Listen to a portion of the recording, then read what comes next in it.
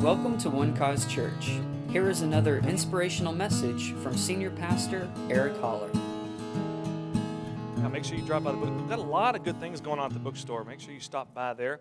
If you would, please turn in your Bibles to John chapter 18 as we conclude this series on One Cause. And I also want to recognize Pastor John and Miss Ann who are here today.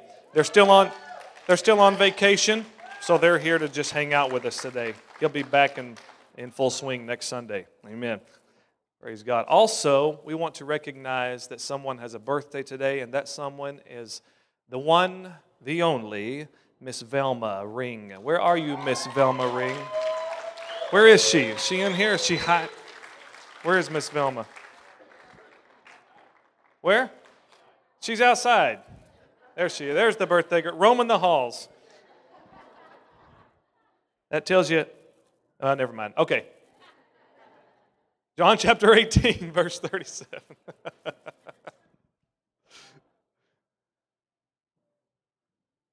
Ladies and gentlemen, there's the birthday girl. Happy birthday, Miss Velma. God bless you. Amen. Don't you love seeing her up here playing rock and roll praise and worship with all these young people? I think that's so cool. Amen. Now, John chapter 18, I hear music going on in the speakers somewhere. Y'all hear that? Okay, I just want to make sure. Thanks. All right. John chapter 18, have you found it? Verse 37, if you haven't found it, just look on the screen. We found it. Pilate therefore said unto him, that is to Jesus, Are you a king then? Jesus answered, You say that I'm a king. To this end was I born, and for this cause came I into this world. What an amazing statement that the Son of God made right here. At this time, he shows us with confidence and surety that he was born for a cause that he was willing to die for. Amen? And he did die for it.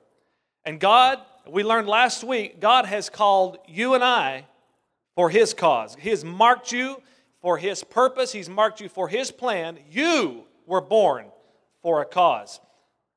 Your life is not the result of some twist of fate. Your life is part of God's predetermined purpose. And your happiness in life is affected by the cause of God and His kingdom in your life and your special place in it. So I want to encourage you and remind you again today that you weren't called when you were born. Jeremiah chapter 1 teaches us that before you were formed in your mother's womb, God knew you. Now what a great thought. Predetermined. You're already fit in His plan. How you got here doesn't make a difference. Mom and Dad might not have been expecting you. They might not have been looking for your existence, but you're here because God determined you to be here, because He knew you, and He had a perfect place for you in His kingdom for you to do your part and to fulfill His purpose in the world today. There is a cause that you're living with. There's lots of good causes, but there's a greater cause that trumps all of them, and that is the cause of the Lord Jesus Christ. And this cause will impact not just a day, this cause will not just impact a week, this cause will impact every day of your life. It'll give you a reason to get up and get out of bed in the morning. Because you are about Him and His cause, Him and His kingdom.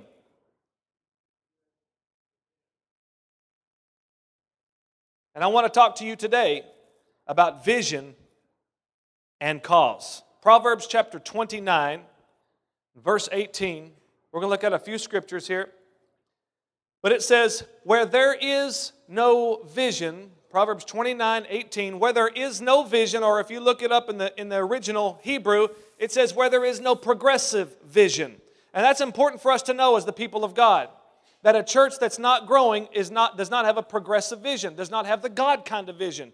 If your life is not growing, your faith is not growing, then you are not following His progressive vision. If you're not increasing on your job, if your marriage isn't getting better, come on, talk to me today. If you're not increasing in this life, in your walk with God, then you're not following His progressive vision, because Jesus said, upon this rock, I will build my church. That hasn't stopped yet. I will build. It's still going on. Amen? And if you're a part of His plan, and if you're taking on His cause, then you are continually moving in progression. This church is continually progressing. It's continually growing. And I thank God for that. The moment we stop, though, is the moment we get in trouble. Where there is no progressive vision, the people perish. The vision is important. And there are two different thoughts I want to present to you. One thought being, I want to be a millionaire. I get any hands in here today? I want to be a millionaire. But another thought is, I want to fund the kingdom of God. Two different ideas, two different thoughts. Amen? So, to draw the distinction between vision alone and cause, we need to do that because when hard times come, vision alone is not going to sustain you. Because vision changes. It's not going to sustain you. It doesn't have the power. Now, we need it, and it's very important, but without a vision that is without a cause is nothing more than a set of personal goals. And living for a greater cause keeps you on track to fulfilling God's destiny for your life. And Jesus said it all when He said, "For this cause I was born." One cause, the cause of Christ.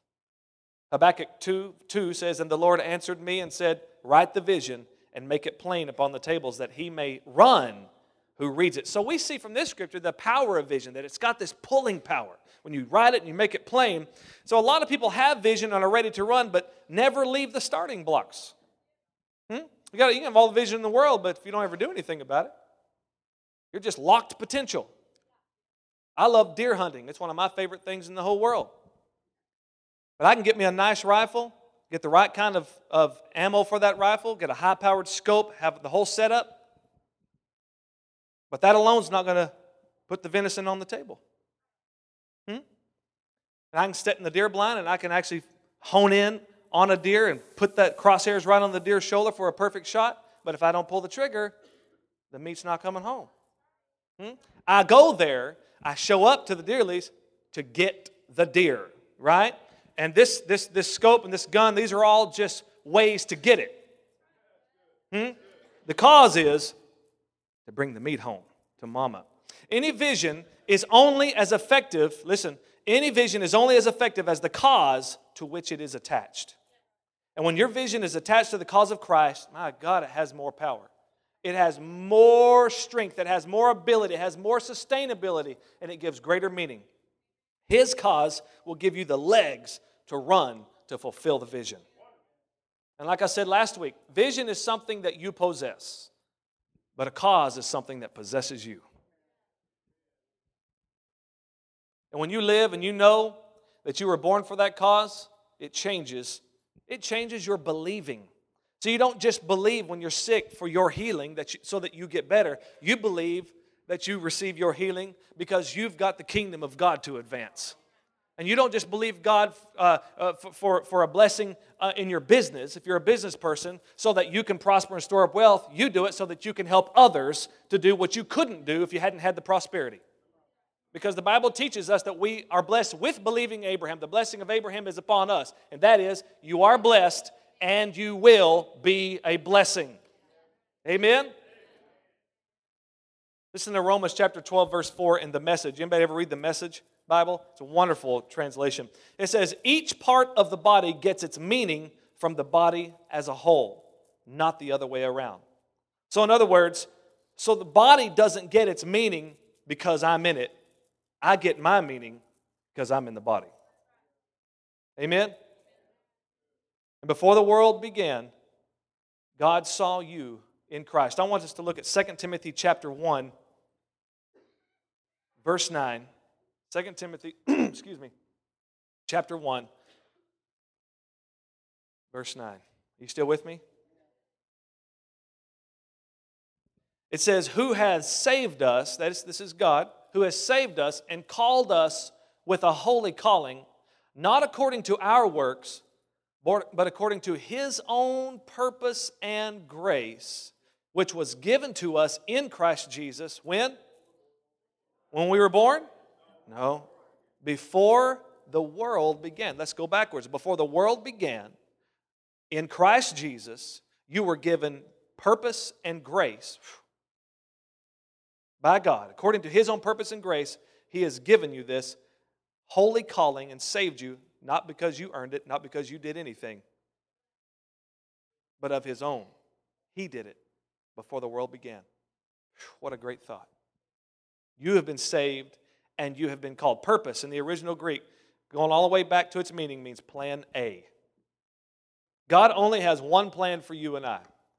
It's plan A. This plan was put in place long before the world began, and it has gone from generations before us to us sitting here in this room today, and it will continue to move forward to generations beyond. Psalm 33, verse 11 says, "The counsel of the Lord stands forever, the plans of His heart to all generations." God is involved in every generation. I love that, and He's revealing His plans to His people. That is plan A. So you're saved from more than just going to heaven. Now, going to heaven is fantastic. I mean, if that's all that we got out of the deal, it'd still be a fantastic deal, right? But you're saved from more than just that. See, I don't know about you, but I love to see people get saved. I think everybody here feels that way. We all want to see people get saved because we know what it does for their life. Not only the life on this earth, but it gives them eternal life. But salvation is more than just somebody raising their hand or praying a prayer. Or it's even more than just about the afterlife. According to this scripture, we are saved and called. So there's a high calling on every one of our lives. See, the sad thing is the word calling has been narrowed down to just full-time ministry. And some would say, well, Pastor John's called, Eric's called, I'm not called. No, you're called. If you're saved, you're called. Amen? Whether that is in full-time ministry, which is wonderful, or whether that's out in the business world, wherever God has you, a king or a priest in the kingdom of God, you're called by God, and all of them are just as important as the other. Are you hearing me today? Yes. So are you living simply as one that is saved, or have you taken up the challenge to live as one who is called? And the calling is the cause of Christ. He saved us and called us for His cause. He gave us His grace and favor and power to live His cause in our lives. God enables you to fulfill His purpose by giving you gifts, by giving you talents, and giving you opportunities. And when you focus on those things, that is what is in your hand, you bring God glory. Now, I think I'm in the right audience today, full of people, a room full of people that want to bring glory to Almighty God. Think of calling as what is in your hand, and think of purpose as what's in your heart. So God has placed calling is what God has placed in your hand, and purpose is what He has placed in your heart. But you know what the truth is?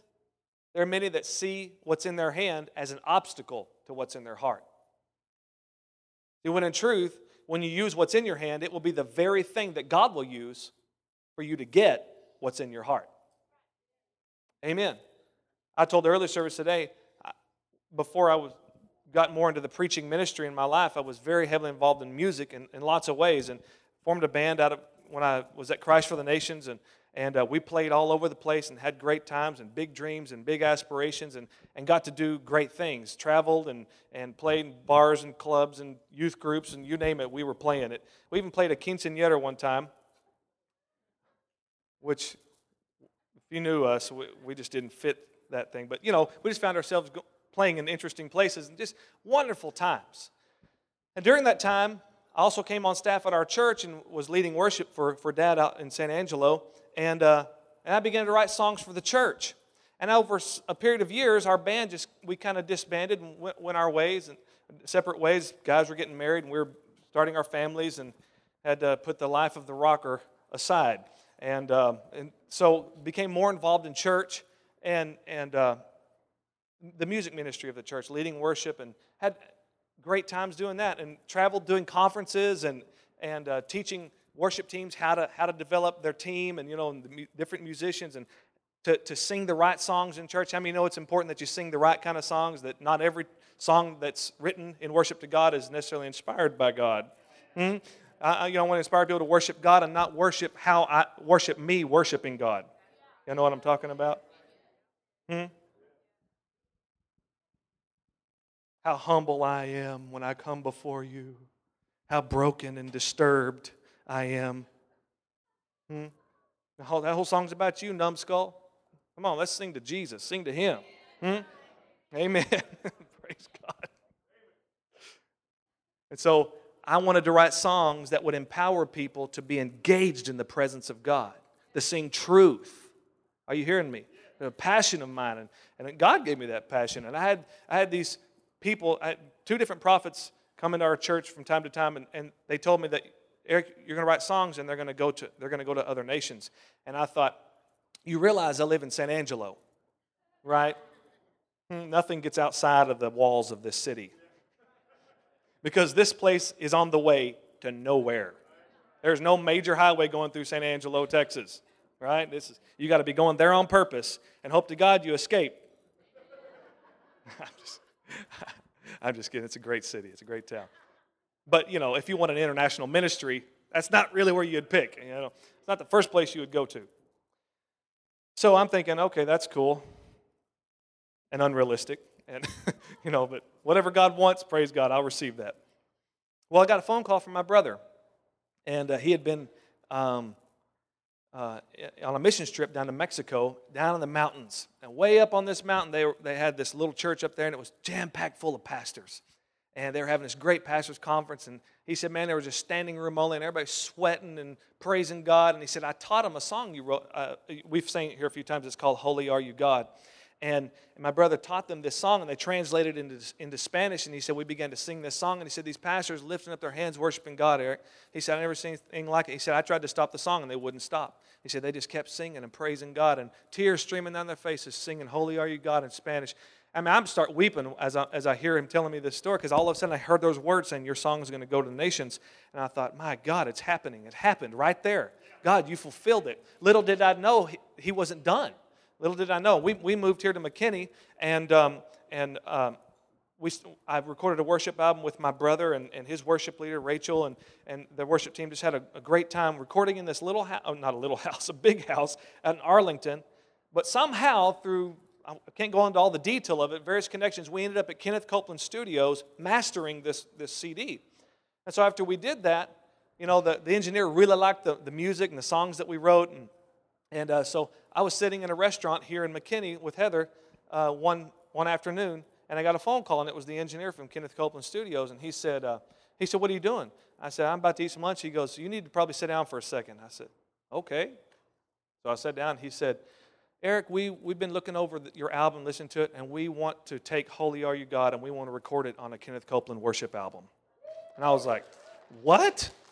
And I said, well, I'm glad I'm sitting down because I'm weak all over right now. He said, just come in and you have to sign this contract and stuff like that for royalties and all that. And I'm like, what? I can't believe this is going on.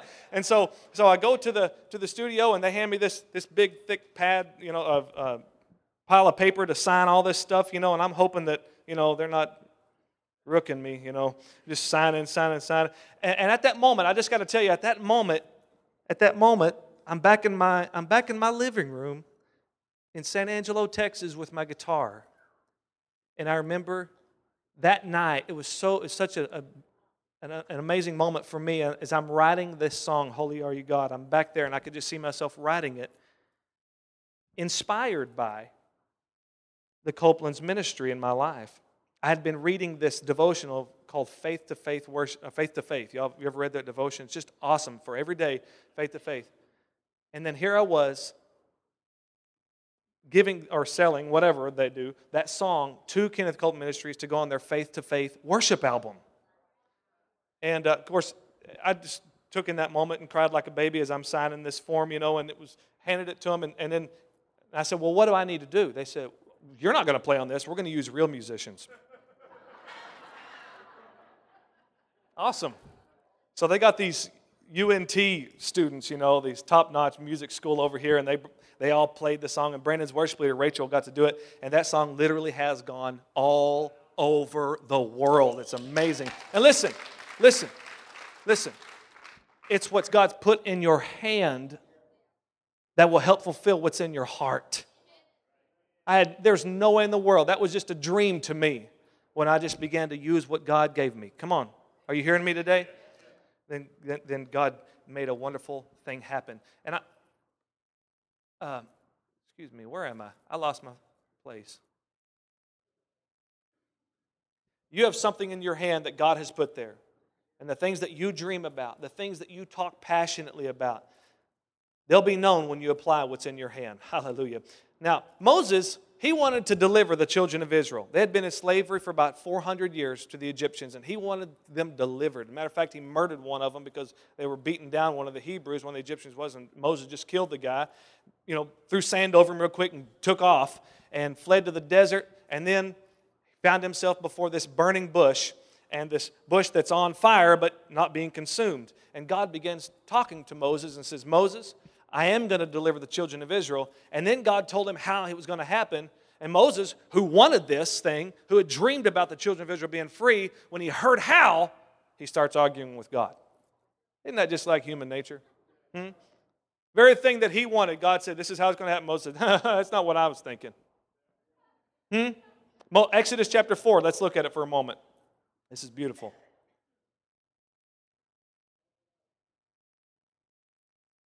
It never is what you were thinking.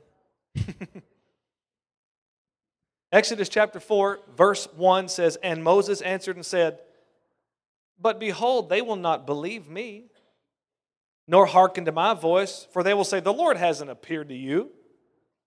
And the Lord said to him, let's read this together. What is that in thine hand? And he said, a stick, a rod. And the Lord said to him, a rod, and he said, cast it on the ground. And he cast it on the ground, and it became a serpent, and Moses fled from before it. Now, what did Moses run from? He ran from what was in his hand. But what was in his hand was the very thing the Lord was going to use to deliver Israel from Egypt. Moses had to pick the rod back up, the very thing he ran from. Many of us do that because we don't see the gifts, we don't see the talents, we don't see the opportunities that God puts in our hands, and that's your calling, to fulfill His purpose. The rod, that rod that Moses picked back up, would be the very same rod that he would hit the Nile River with, and it would all turn to blood. That same rod would be the rod that he would stretch out over the Red Sea and see it part in two. What a miraculous thing. And all the children of Israel would go free through walking on dry land. That very same rod is the rod that he would strike the rock with, and water would flow out. It was what was in his hand. You and I were born for this cause. The best way for you to fulfill what He has put in your heart is to be faithful with what He has put in your hand. I need a better amen than that. Amen. People ask me, they ask Pastor John, what am I supposed to do? I get that question a lot. When in truth, your calling is screaming at you. It's what's in your hand. What's that thing that comes naturally to you? That's what you're called to do. As a kid, growing up, I'd have people tell me all the time, man, you're going to preach someday. You're going to be a pastor. Who told you that? How did you know that?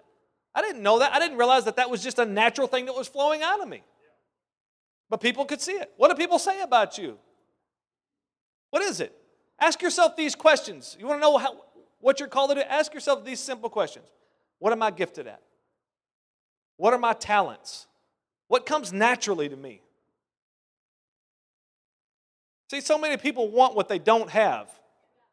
They overlook what's in their hand for something else. Just look right by it. Right? Look at the American Idol auditions.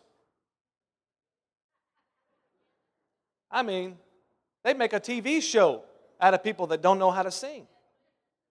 They'll get up there and they'll just fall to pieces before the judges, and the judges will say, don't ever do this again. Don't ever try this again. You cannot, your grandma lied to you. You cannot sing. God bless you. You can't sing. You need to go find something else to do. And you know what they do? I'll be back next year, Simon. I'll show you. Overlooking what's in their hand. Wanting something that they don't have. And when you're always looking past what's in your hand, then you're never going to develop its full potential. You're never going to see that gift and that talent and that opportunity known that God has put there. You'll never get any closer to what's in your heart by ignoring what's in your hand. And you know what? As the children of God, we don't have the right to ignore what God's put in our hand. Because we've been bought with a price. And we belong to Him. You might not like it, but you know what? You can learn to like it. You can learn to like it. God's not doing that to be cruel. He didn't make you who you are to be cruel. He knows something about you that you don't know, obviously.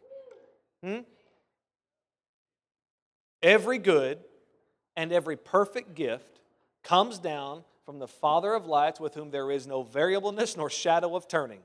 He is not going to change His mind. The Bible says that all His giftings, all of His callings are without repentance. He's not going to change His mind.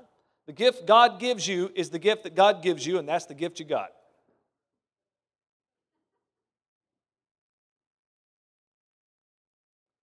So, why is it that people pursue what's in their heart rather than what's in their hand? I want to just give you a few things while I close here today.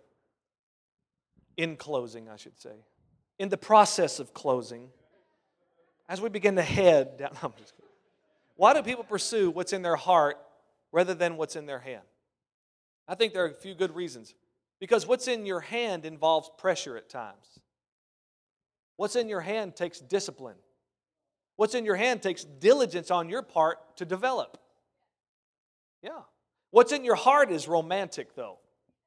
Sitting at the office, doing work at the computer or whatever, dreaming about being on the beach at Hawaii. Right. But what's in your hand is what's going to take you to the beach. Another reason why people pursue what's in their heart rather than what's in their hands is because what's in your hand is present. It's what's in the present. It's familiar. It's boring. And what's in your heart is distant and mysterious. Isn't it sad, though, when we take what is familiar and fail to appreciate it? I want to encourage you today, don't despise what God has put in your hand. Another reason people pursue what's in their heart rather than what's in their hand is because what's in your hand seems to be somewhat self-indulgent, and what's in your heart seems to be noble. Like a Miss America pageant, just turn that on, and what do they want? World peace.